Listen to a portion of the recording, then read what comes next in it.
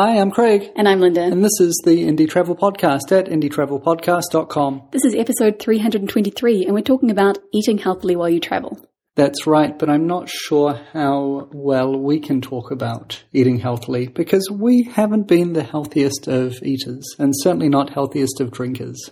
No, but I mean, we've been traveling for 10 years, and when we first started traveling, we certainly weren't healthy, and we've learned a bit about how we can eat more healthily. So we thought we'd just share these tips that we've picked up along the way, and you can take them with a grain of salt. Or not, if you have problems with dietary salt intake. Yeah, just 1 grain of salt should probably be okay, but no more. Yeah, I think the thing to note is that we're not nutritionists, we're not even personal trainers. This is our story, our advice, and I think a lot of people, I certainly hear a lot of people complaining that they put on weight while they travel and things like that. So we just want to cover off some of the things we've learned because we've gone the other way. We've lost a lot of weight while we've been traveling. Yeah, it probably didn't help that when we first started traveling, we'd recently stopped being students and having the student lifestyle, and we'd both put on some weight over university time. So, I was certainly overweight. I can't remember how much I weighed, but since we've been traveling, I've actually lost 15 kilos. So we're obviously doing something right. I guess so. During university, we were eating a lot of cheap food, which meant a lot of pasta and a lot of rice and a little bit of things like fresh vegetables that were so expensive. Yeah. From what we've read about nutrition, basically it seems to us that the things that people are doing wrong is that they're eating too much sugar and not enough vegetables, and probably a bit too much alcohol as well. So those are the things we've been working on, and that can be a real challenge while we're traveling. So we just thought we'd talk about some of the things that we've done and some of the food that we've eaten.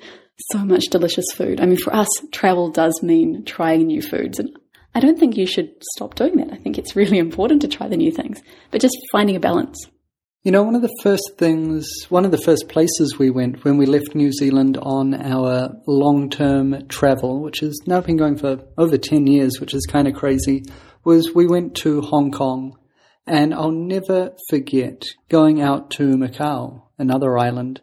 We were kind of wandering around and finding out, well, not really finding our way around, wandering around, getting lost. And we came across this little metal food cart, and there was a queue. So we're like, oh, cool. Locals are queuing for this, so it has to be tasty. Yes. So we, of course, didn't speak Chinese, and we couldn't communicate. We didn't know how to say, oh, we want that, or what have you got on offer, because she didn't have any menus or anything like that.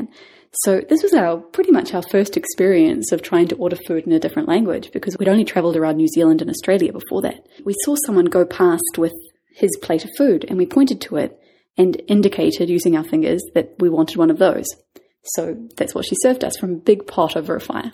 Yeah, and it was hard enough paying for it as well. So she pulled out coins out of her little cash drawer and held out the coins that we were to pay. So we were trying to match, coin to coin to figure out how much we had to pay. It was hilarious. So we sat down and we were sitting there laughing about this experience because it had already been an amazing experience. And then the food came. Well, you call it food. I don't remember that we were able to eat that much of it. It was the most disgusting thing we've ever eaten, I think. I think it ranks right up there. Even now, this is our first week of long-term travel, and even now that ranks right up in the top 10 worst foods we've ever had. So yeah, there are definitely going to be some culinary disasters while you travel. And one thing we've found is the hungrier we get, the hangrier we get. Travel is tiring, making constant decisions, and when you have to make decisions about food when you're already upset that you haven't eaten, my goodness, that makes life hard. One thing that we do is we make sure we always have a rather unappetizing muesli bar stashed away somewhere in our bag. So it's like the emergency bar. And we make it unappetizing so that we don't eat it just by mistake. So it's really the last-ditch muesli bar. I'm starving, I'm hungry, I'm going to be angry if I don't eat. Oh, I'll eat the emergency muesli bar. Yeah, sometimes that's enough just to help you make that one more decision about where to eat. It's crazy how that works. Yeah, unfortunately, when you're really hungry, sometimes you don't make the best decisions. And it doesn't help that a lot of the fast food out there is deep-fried, delicious, tasty pastries, does it? Oh, that helps me a lot. And we're not saying that you shouldn't eat these delicious, deep-fried, tasty pastries. No, but eat them all. Maybe limit yourself a little bit on those. Eat them all. Oh, man. One of our first stops on our trip was to Malta, and we spent 6 months there, and I still remember the pastizzis. Oh, they were so good. They're like little pies with a flaky pastry and filled with either ricotta cheese or peas. And, oh, they were so good. Yeah, I'll still take a ricotta cheese pastizzi over almost any other fried flaky pastry good in the world, with one possible exception, which is Borek. There is a similar thing, except it's just a different shape. Usually it's a phyllo pastry with stuff stuffed inside it, rolled up and then made maybe into a spiral, maybe into a long skinny tube. Depends. But You'll delicious. find it all over Central and Eastern Europe and, up in the Baltics as well. And my goodness, it is so good. So good. So one thing that's really changed about our eating habits, or rather our drinking habits since we started traveling, is that we no longer drink very many soft drinks or sodas. One reason for this is that I've read recently that we should only eat about 6 teaspoons of sugar a day as a maximum. That's about 25 grams a day. And given that a can of Coke contains 35 grams of sugar in a 330ml can, well, that gets you through your entire daily allowance and then some in just one can of Coke. So what we tend to do is we still do drink soft drinks on occasion, but no more than once or twice a month, and only as a special treat. And then usually what we do is we split it between us. So we still get the flavour, we still get the experience, but we don't get that sugar overload. Yeah, well, 2 months ago now when we were hiking in Colombia, it was quite funny. You'd be walking in this extreme heat and extreme humidity, and I swear to God it was uphill all of the way, and the uphill gets steeper every time I think of the story. We were climbing, and then there'd be a guy sitting on the back of a motorbike with a couple of chili bins full of ice and Coke. And let me tell you, there was nothing better than drinking that when we were so hot and sweaty, and you're sweating out all of your salts and all of your sugars, and then to get that electrolyte buzz of, almost pure liquid sugar, that was pretty special. Yeah, so we will have it on occasion. Now, I read recently that actually beer has more electrolytes in it than Gatorade. I like the sound of this. So we are quite happy to have a can of beer at the end of the day as well. Although one thing we started doing, especially when we were walking in the Camino de Santiago, was we'd choose no alcohol beer. And I know that sounds absolutely disgusting, but in Spain it was surprising. Some of the no or low alcohol beers tasted the same as the alcohol beers. I think that says something bad about the general standard of lager in Spain. It sure does. I mean, it wasn't wonderful, but it was great because at the end of the day, you just wanted something to drink, and we didn't want soft drinks, we didn't want juices, and, an alcohol-free beer was exactly what we wanted. I'm just thinking back to your comparison with sports drinks, and I'm really looking forward to the next Olympics now. Seeing everyone there with their cans of Heineken. Yeah, that's right. I want to see the gymnast just swigging back a beer, crumpling up the can, throwing it away, and then doing a thing. Yeah, make for impressive falls. I suppose one of the main things about beer is that in addition to all of the electrolytes and stuff, it does have alcohol in it. So you want to limit that when you're trying to do, precision sports. Smooth. We were talking about soft drinks. What's been, out of all of the regional soft drinks that you have drunk, what has been your standout favourite? I don't know. I mean, there are so many different ones that we've tried, like Kinney in Malta, which certainly wasn't my favourite. It's kind of a bitter orange flavour. So you've got to try it, but you probably want to try it once and then leave it beside. I liked it. You liked it? Yeah. I preferred Almdudler, which is the Austrian national soft drink. I really like that one. Yeah, that was tasty. In fact, Austria had one of my favourite drinks, which was a type of grape-flavoured mineral water that they had. It was like wine light. But when we went back a few years ago, we tried it again. It was a lot more sugary than I remember. Well, I think the recipe changed at some point. Or maybe because we'd stopped drinking soft drinks, it tasted sweeter to us. One time we were in Austria and we had to catch a flight out of Austria. We were still carrying full bags at that point. We weren't only doing carry-on size. Unfortunately, I'd misread the train timetable, and then there was a storm, and so we missed our train, and then we got on a train and we missed our connection. It was one of these disastrous stories. We got to the airport 5 minutes after check-in closed, and so we were trying to negotiate, saying, look, we really, really want to get on the plane, and they said, look, you can try, but you won't be able to get on the plane. But go through security, see what they say. So we took our bags and went to the security saying, well, maybe we can just take these bags on the plane rather than checking them in. So we got to security and they ran them through the scanner, only to see about 6 bottles of this Forschler sparkling mineral water and 3 bottles of schnapps. So, yeah, and they looked at that and looked at the sign that said 100 mils only for liquids, and looked at us as if to say, what alternative universe are you living in that you think you can take this oversized bag onto the plane, carry on only? Yeah, filled with liquids. I mean, there must have been about 10 litres of liquids in there. It was ridiculous. So we didn't think at the time, oh, I know, we can just throw away those things because they had such a high value to us. I mean, the schnapps had been a gift and we really liked that water. And so instead we missed our flight and had to spend another 1 or 2 nights in Vienna before flying out a couple of days later. It was a disaster. I mean, it's one of the reasons why I'm so glad that we travel carry-on size only. It does mean that sometimes we get into difficult situations. For example, when we were in Mexico recently and my friend gave us a bottle of tequila. I mean, that tequila was delicious, but we had 2 days to drink it all. Yeah. And that's a lot of tequila. It's a lot of tequila. We didn't get through it and we had to leave half a bottle behind in our hotel room. We tried though, honestly. We made a good effort, people, but It was so sad. Alcohol is one of the problems we face while traveling. We really like to drink. We like to taste delicious flavors. We really enjoy wine. We like beer. We like trying local spirits. And, well, this is a small problem. It can be a big problem because sometimes we drink too much. We don't go overboard. We drink within normal limits. But we do find that keeping under the limit can be a challenge.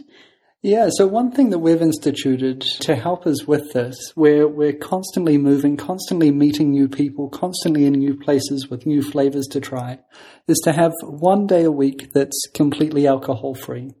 Now, some of you are listening going, just 1 day a week? And some of you are listening going, that sounds like a lot. But that's what we've done. And it's kind of a religious choice. It's like, because we're meeting new people all the time, because we're out with people all the time, it's really helpful just to have this hard and fast rule that, okay, it's Monday, so we're not drinking. And occasionally we'll switch it around. Yeah, it's the social pressure we've found that when we're with people, we want to go out for a drink. Or maybe we're couch surfing, we're staying with people. They have guests once a year or twice a year and, it's a celebration. And so they want to give you a glass of wine or a glass of beer. They want to celebrate with you. Yeah, sometimes it's really hard to say no. Craig was saying that he was reading an article the other day about a woman who was backpacking through Southeast Asia. Is that right? Yeah, that's right. And the article was all about how she gave up alcohol while traveling. And the hardest thing wasn't missing experiences or not having fun at parties. The hardest thing was having to kind of explain it and put up with the social pressure of not drinking, not actually the not drinking itself. Now, I recently took a couple of weeks off alcohol because I was having stomach issues and I was wanting to see if alcohol was the cause. And I didn't find that hard at all because it was just me and Craig traveling together. There was no one around. But for a couple of days we were with people. I found that people were really understanding when I said, oh, look, I can't drink at the moment. I've got stomach issues. So if you're having social problems, that might be a good trick. Well, what do you think the issue is? Is not everyone's a heavy drinker at home. That's true. I don't know. I mean, I think it's just we've got this whole vacation mindset that you're traveling, you should be having a good time. So maybe if you just say, look, I really prefer juice, or I'm not in the mood today, or something like that. I don't know. You need to find your own solution. I mean, we've mentioned that we don't drink on Mondays, and maybe for you it would be helpful to say, oh, I've got 2 or 3 days a week that I don't drink. Or maybe you could have 1 glass of alcohol and then a couple of glasses of water. Yeah, I'm not the biggest fan of water, but I do really appreciate being here in Panama at the moment and also in Colombia where we could drink water out of the tap. That to me is pure gold. I don't drink a lot of it, but I like just being able to go up to a tap and drink what's there. And the water here is really delicious. I don't know what it is. It's kind of sweet. It's got this beautiful texture. Well, it comes out of a spring about 1 kilometre up the road. It's so good. It's my favourite water. Maybe I should fill up a few bottles. Take it with you. Speaking of food and drink, today's episode is brought to you by Select Italy. Select Italy designs custom itineraries and books a whole range of products and services, including food and wine tours for your visit to Italy. We've done several food tours in Italy, and I can tell you it is a great country for flavours. Oh, yes, it is. Select Italy is not only about food and wine. They can also organise romantic wedding or honeymoon trips and ticketing services for museums and musical events right throughout Italy. You can visit selectitaly.com to learn more. So we've talked about soft drinks and we've talked about water. We've also talked about alcohol. But one thing we haven't talked about yet is juice. Oh, my goodness. I love juice. Are you going to talk about juice now? I think we should talk about juice. I think it would be appropriate at this point. Okay, here's a little pedestal for you. And here's the microphone. I don't know if I've ever mentioned to you before, but I do quite like juice. When we were in Colombia, we had some juices and they were really good. Juice is a really good way to get your fruit and vegetable content. In New Zealand, there's a campaign that says you should have 5+ a day, so 5 or more servings of fruit and vegetables. And one of those servings could be juice. They say not to include more than 1 serving of juice a day because there's a lot of natural occurring sugars and you don't get as much fiber from having juice instead of the fruit itself. But oh my goodness, it is such a delicious way to get some nutrition. Oh. Yeah, the favorite juice I've ever had on all of our travels was in Cusco in Peru, where there were these markets where you could wander through, and they're like fruit and veggie markets, but in the middle there were these stands of people that would juice the fresh fruit and veggies for you, and they were fantastic. So my favorite included a base of milk, and then they added some, I'm pretty sure it was a stout to it, a little bit of malt, a little bit of sugar, a little bit of caramel. It was absolutely delicious. That's my kind of fruit smoothie. Yeah, I can't help but notice there wasn't actually any fruit in that. I think they added a little bit of orange. Beer counts in your 5+ a day, right? Yeah, it was hilarious. The menus of all of these stalls included, apple juice, apple and carrot juice, orange juice, banana juice. You could mix it up however you wanted. And they all had all of these beautiful fruits on display that you could choose from. And at the bottom of every single menu was this beer milkshake. So of course, towards the end of our stay, the 4 of us were traveling with our friends, Janine and Ange. We kind of said, look, we're going to have to try this beer milkshake because it's ridiculous. We've seen it every day. We're really curious. So we went back and bought one. We got one to share because we were really unsure about how it would taste. We knew it was going to contain beer and milk. I mean, already that sounds weird. That didn't sound good, eh? But it was delicious. It was really interesting. It sure was. It just wasn't a juice. Yeah. Fair enough. When we were in Colombia, though, we had so many juices. They were so good. We had our one favorite juice woman when we were staying in Taganga. We'd always go to her, and she had so many great options, I think. My favorite was a blackberry juice. Craig, you liked the mango with milk, right? Yeah, with mango and milk. It was almost like a lassi. It was so good. And then if that wasn't available, I'd go with the blackberry and strawberry mix. So good. I really enjoyed trying all of the crazy flavors that were on offer in Colombia. Zapote and lulo, so many different flavors. One thing I would recommend, though, is ask for it without sugar because they add a lot of sugar into these juices. They just have a scoop. They have a big kind of vat of sugar and scoop it all in. So, and I don't think it adds that much flavor. So I'd recommend going sugar-free. Another way we've found to make a healthy choice while we're eating out and trying to eat absolutely everything is to split our meals. And this can be great with whomever you're traveling with. Yeah, I mean, we like to try different things anyway, so we'll quite often get 2 different plates and go half and half. If it looks like the meals are going to be very vegetable scarce, we'll order 1 meal and then 1 extra salad or something like that. So, for example, when we were in Colombia recently, in Medellin, we ordered a pasta and a salad. And the salad, if you order a salad just by itself, I mean, how boring is that? But having half a plate of pasta and half a plate of salad, you get a mix of flavors and you get your vegetable content. Yeah, I'm always really disappointed when Linda tells me that my side of fries doesn't count. She's convinced about this, but I know it comes from the ground. I really like, if it's on offer, I really like getting a side of mixed vegetables or grilled vegetables. Sometimes they are so delicious. And that was particularly easy when we were in Southeast Asia, especially in Vietnam. You could order lots of different plates of things and just put in the middle between you and split that. That was so good. Yeah, there were so many fresh vegetables there, and I don't know, it seems like some places you go, all of the food options do have lots of vegetables, and sometimes you cross a border or even change cities, and that evaporates. Yeah, it seems to me that quite often you go out for dinner, and you'll order your plate of food, and there's, a nice serving of meat deliciously prepared or some sort of other protein, and there's a nice serving of carbohydrates, whether that's potato or rice or pasta or whatever, and then no vegetables. And I just don't understand because for me, I try to make half of my main meal vegetables. And if there's no vegetables on my plate, I feel like I haven't really eaten. So that's why, I try to understand what's going to be served and then maybe ask for a side order or something. One thing I've really gotten into, which I understand is quite healthy, is the Spanish eating style of having a large lunch and then a smaller dinner, or in fact 2 smaller dinners. There's like an after-work merienda, little afternoon tea break, and then dinner later on around 10, 11 o'clock. And I've found that works perfectly. You're eating the bulk of your food midday, 2 o'clock-ish, which we're going to go and do sometime soon. And then later on in the day, you have, just little things to take the edge off your hunger. Yeah, the menu del dia is particularly good because if you're in Spain and you order a menu del dia, you're going to get 3 courses. You'll get your first plate, and your second plate, which are about the same size. It's not like an entree and a main. And then you get a small dessert. And the first plate is usually vegetable-based, maybe a soup, maybe a salad, maybe mixed vegetables, something like this. So if you just make sure to order something that really is vegetable-based, a green salad rather than a potato one, for example, you're getting your vegetable content. These Spanish menu del dias are awesome. I'm a fan. Yeah, and it's not just Spain. I mean, you can get them in Portugal, also in Germany and France, and in lots of places all around Europe. So what about the favourite thing you've learnt while travelling, like a recipe, something you can prepare, something you can cook? I think one of the big things we've learned is that it's good to prepare your own food sometimes, because when you're eating out, sometimes your options are limited. If you're staying in a hostel or if you're couch surfing, you can prepare food at home and you have a lot more choice about keeping things healthy. I remember when we were walking the Camino de Santiago once, we discovered lentils. And I mean, Craig and I had never really eaten lentils, so it was a bit of a discovery for us. And I mean, they're so good. They're so healthy. They're so filling. And so now we eat them all the time. We found this particularly useful because when we were traveling around Austria, we were staying in hotels when we were working for a language company, and we didn't really want to eat out all the time.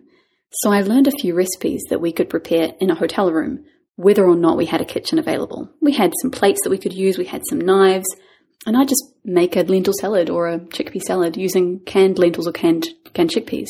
And they were quite good, eh? Yeah, it was really good having a solid, flavourful meal that wasn't a sandwich that could be prepared cold and from mainly canned goods. So that was really good. Well, it was canned lentils or canned chickpeas, and then I had all sorts of fresh vegetables like onions, tomatoes, and cucumbers, and capsicum. Oh, it was delicious. Yeah, it worked out well. I guess that creating food in a hotel when you don't have access to a kitchen also ties into the food you need when you're in transit as well. You need something tasty that is going to give you energy, keep you going, but it's not so easy to prepare. Yeah, so one thing you can do is maybe prepare a sandwich before you leave. We really like brown bread because it's a bit more nutritious. So you could go to the supermarket, buy some bits and pieces and create a sandwich to take with you. If you're going to be going on a long bus trip or a long journey of some description, we really recommend you take some fruit. So easy peel, mandarins, for example, whatever you can find. Yeah, in Colombia, people often came on the bus to sell you things at various stops, sometimes even at traffic lights. And quite often the products would be either 90% white bread or 90% sugar. So whenever someone came down with fruit in a bag, either dried fruit or freshly prepared fruit, it was time to jump on that. Because you're a little bit dehydrated as well, sitting on the bus and in the air conditioning. So, yeah, it's great. Yeah, we really liked it when someone came by carrying a bag of freshly chopped mango. That was so good. Yeah, that with a little bit of chili powder. Speaking of being dehydrated, highly recommend you take your own water bottle with you because, it's important to keep your hydration up. We used to carry these collapsible water bottles, and they were so great because when you weren't using them, they took up no space in your bag. They were BPA-free and all that as well. You might also want to consider taking a water bottle with a filter if you're going to be traveling around somewhere where the water is a bit dodgy. So we had one when we were traveling around South America, and we found it really useful. But in a lot of places, especially Europe, the water's fine straight from the tap, so you can just fill up your water bottle from most taps. Yeah, it's good to keep up your water intake when you're flying as well. So especially when, at all times, I guess, the moral of the story is be aware of what your alcohol intake and make sure to drink some water.